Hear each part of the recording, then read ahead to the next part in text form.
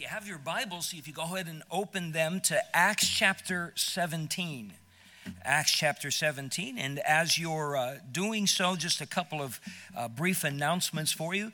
We are still in need of some nursery workers. Thank you. Many signed up to help out in junior church. And I'm not saying we don't need any other help there. Now that the buses are up and running, we have a few more children to take care of. But especially ladies, we need some help in the nurseries. And if you can help with that, there are new signups out on the bulletin board.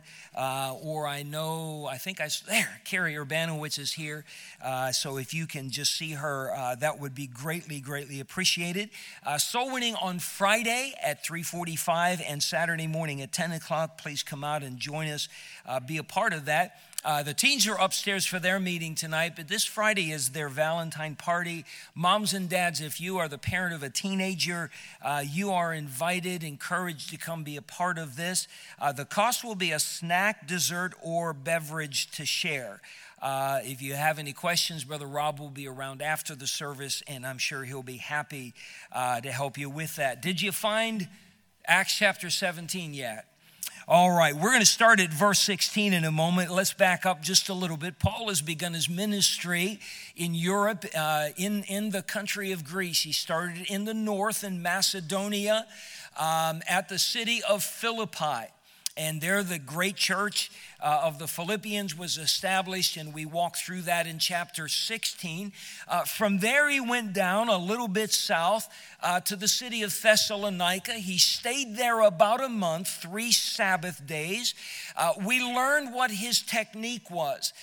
Every time he went in, his manner was that he, number one, reasoned with them out of the scriptures. He wasn't there teaching the latest trend or anything like that. He was opening the scriptures in the synagogues, and he did 2 things after that. Letting them know that Christ did not just come to reign or was coming to reign, but he first came to be a redeemer. That Christ was going to suffer and he was going to die and be raised again.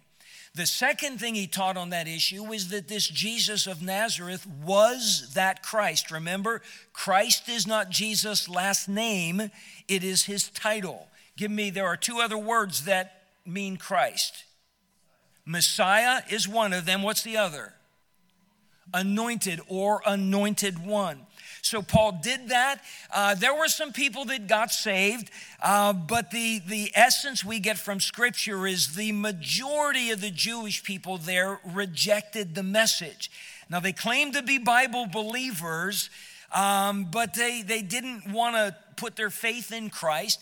A great multitude of Greeks who more than likely had converted to Judaism listened to the message, got saved, and so forth. The Jews got filled with envy. They started a citywide riot. And for his own safety, Paul was whisked out of the city.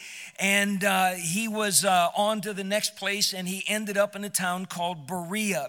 We believe that Luke was probably left there to minister in Thessalonica. As a Greek, he would have been less of a lightning rod, more easily accepted there. Paul started in Berea. In verse number 11, he's in the synagogue. Notice the description there. These people were more noble than those in Thessalonica in that they received the word with all readiness of mind and searched the scriptures daily whether those things were so. These people had a higher level of integrity. In Thessalonica, if you remember, it's, we believe the Bible, but as soon as they saw something from the scriptures that they didn't like, they rejected it, ignored it. The Bereans were the kind, well, the Bible says so. And the difference was in Thessalonica, some of them believed. In Berea, many of them believed, and so forth. But the Jews from Thessalonica that didn't get saved, they went down to Berea about 60 miles away and began stirring up the entire city again, and so forth. It is amazing how the enemies of the cross will go to all kinds of lengths to try to disrupt the work of God. Paul left Silas and Timothy there in Berea, and in verse number 15, they that conducted Paul brought him unto Athens. And receiving a commandment unto Silas and Timotheus for to come to him with all speed, they departed. So Paul is now in one of the oldest cities on the Greek peninsula, the city of Athens. For the rest of this chapter, we're going to read about Paul's ministry there. Most scholars that I have tried to study and refer to in preparation for the Bible study here believe that despite his efforts in the city of Athens, there was never a church that was planted there. It was one of the few places that he went. He had a handful of converts. We'll read about them in the last verse. But for the most part, there weren't a lot of converts there. By the time Paul went to Athens, Athens was already a very ancient city. It was a very well-known city. Athens was so well respected by the Romans that the city itself was made a Roman colony. It was free of taxation. And so it was it was a respected city. It was a revered city. Athens was the intellectual center of the world. Paul didn't have persecution in Athens like he did in Thessalonica, Berea, or even in Philippi before that. He faced a different type of opposition, and it was that of people who thought that their higher learning made them smarter than God. By the way, that's often the case, sadly. It's often the case. Is it not bizarre for us to consider that those who try to claim that there are 100 or more genders view those of us who say there are two, there are male and female, that we are some kind of intellectual cavemen who are still writing on the walls of caves, that they are somehow enlightened.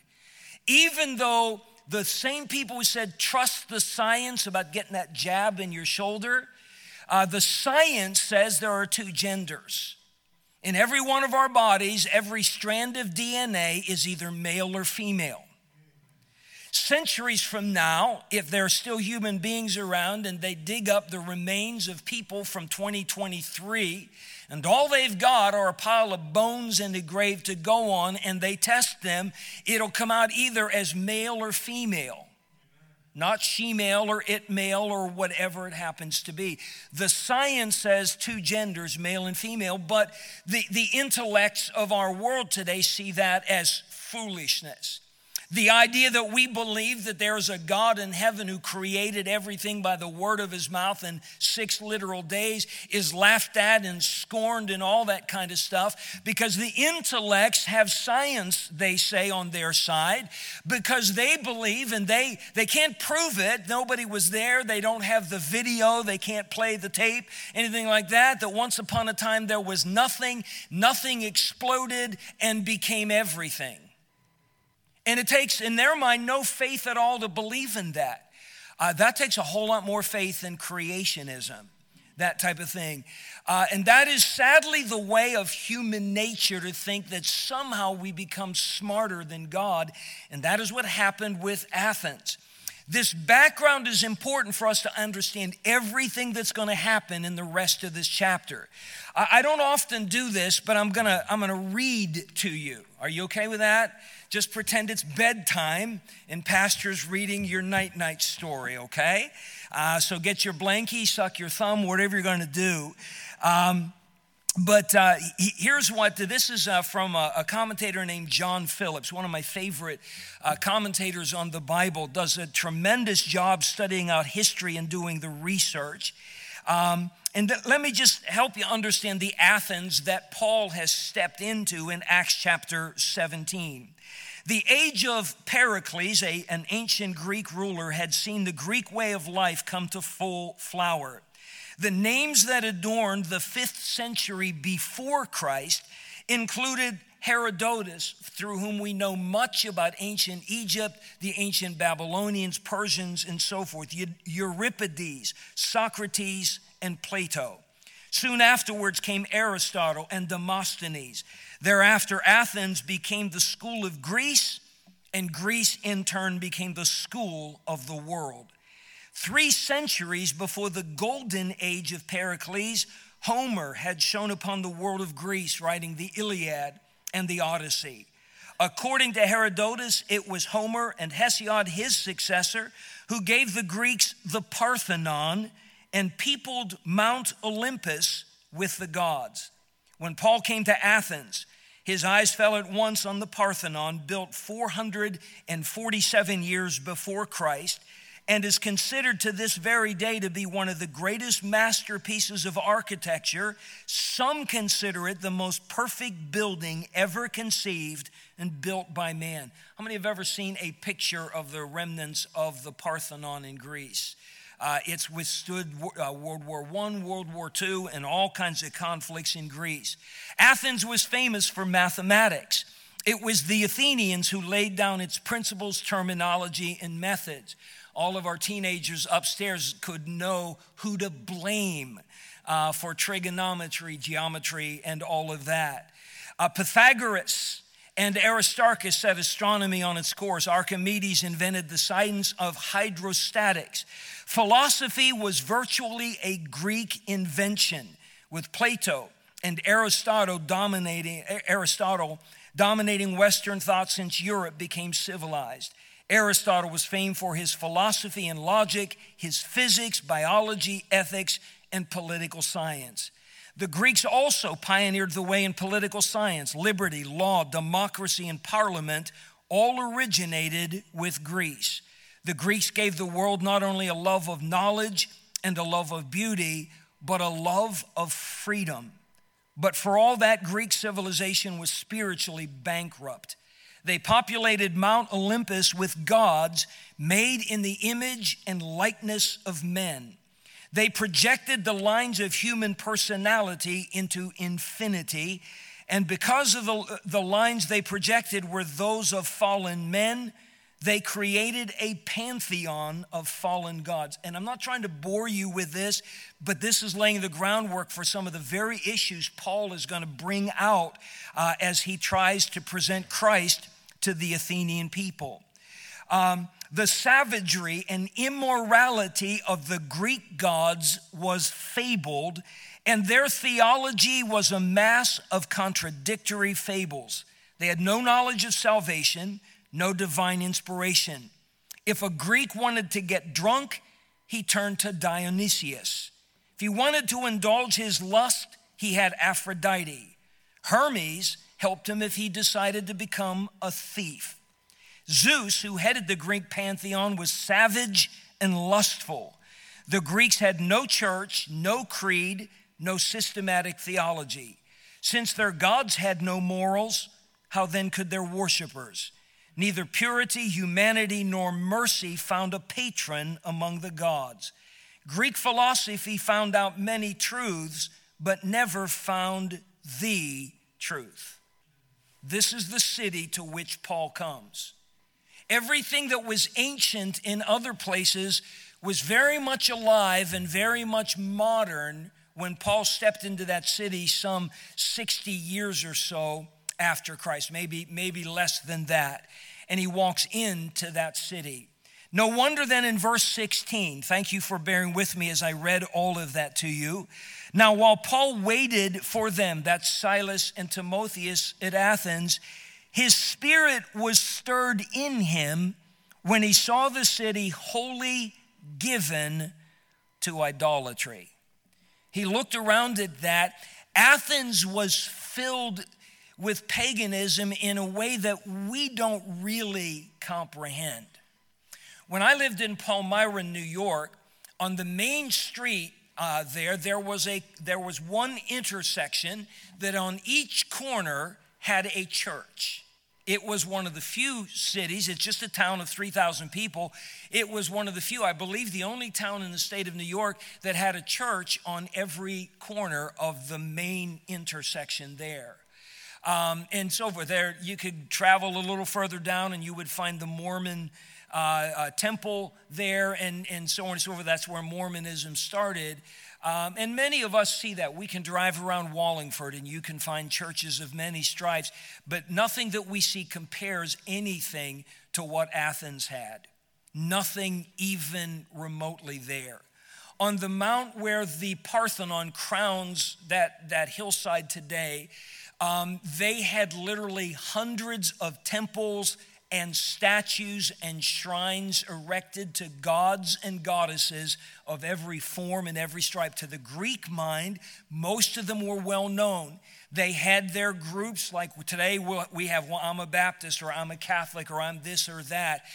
They had people that were loyal to Zeus. They had people that were loyal to Aphrodite, that type of thing. And then you had others that just sort of sampled a little bit of what everybody had to offer.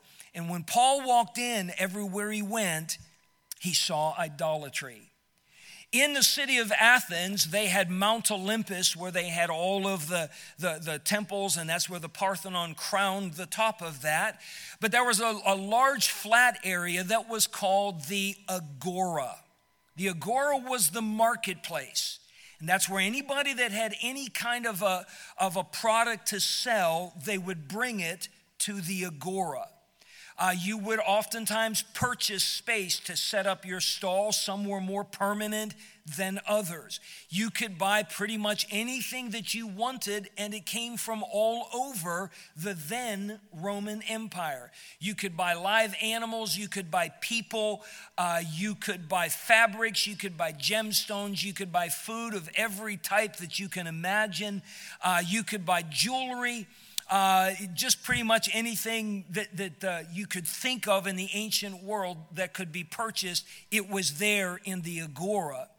But in that place, the Agora, everywhere you turned, it did not matter where you were, you could turn in any direction, you would see a statue of the Greek heroes who were granted oftentimes mythological godhood status, or you would see a statue of a Greek god or goddess.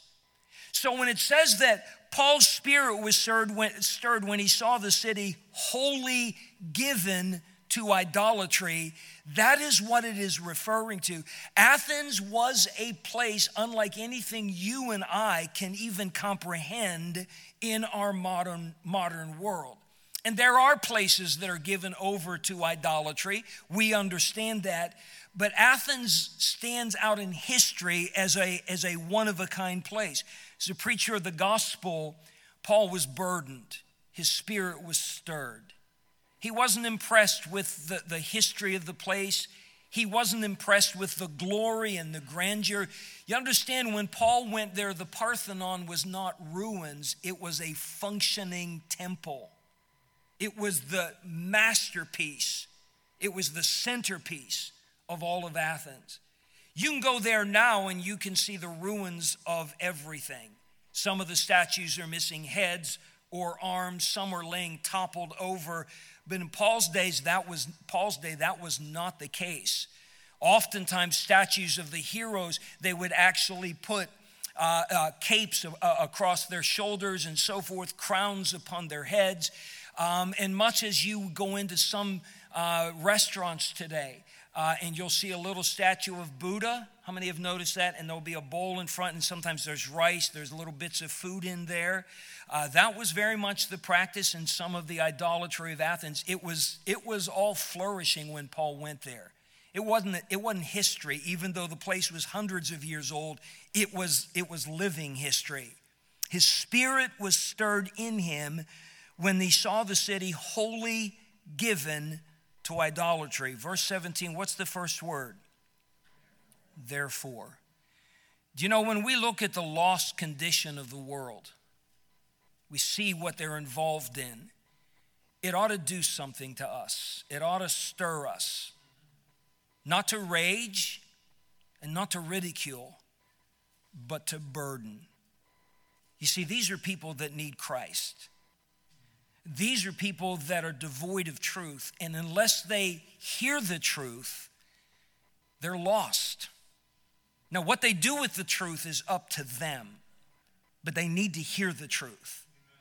And Paul saw this, therefore disputed he in the synagogue with the Jews and with the devout persons, and in the market. The word market You might want to write in the column of your Bible there the word agora, A-G-O-R-A. That's the Greek word, that's what it was called. That is that huge, expansive place. Many, probably several football fields big. That was the marketplace, daily with them that met with him. So Paul went to the synagogue. That's where his custom was, okay? And notice it says he disputed with them. They weren't open to what he had to show them from the scriptures. We know what his custom was from Acts 17, 2 and 3, okay?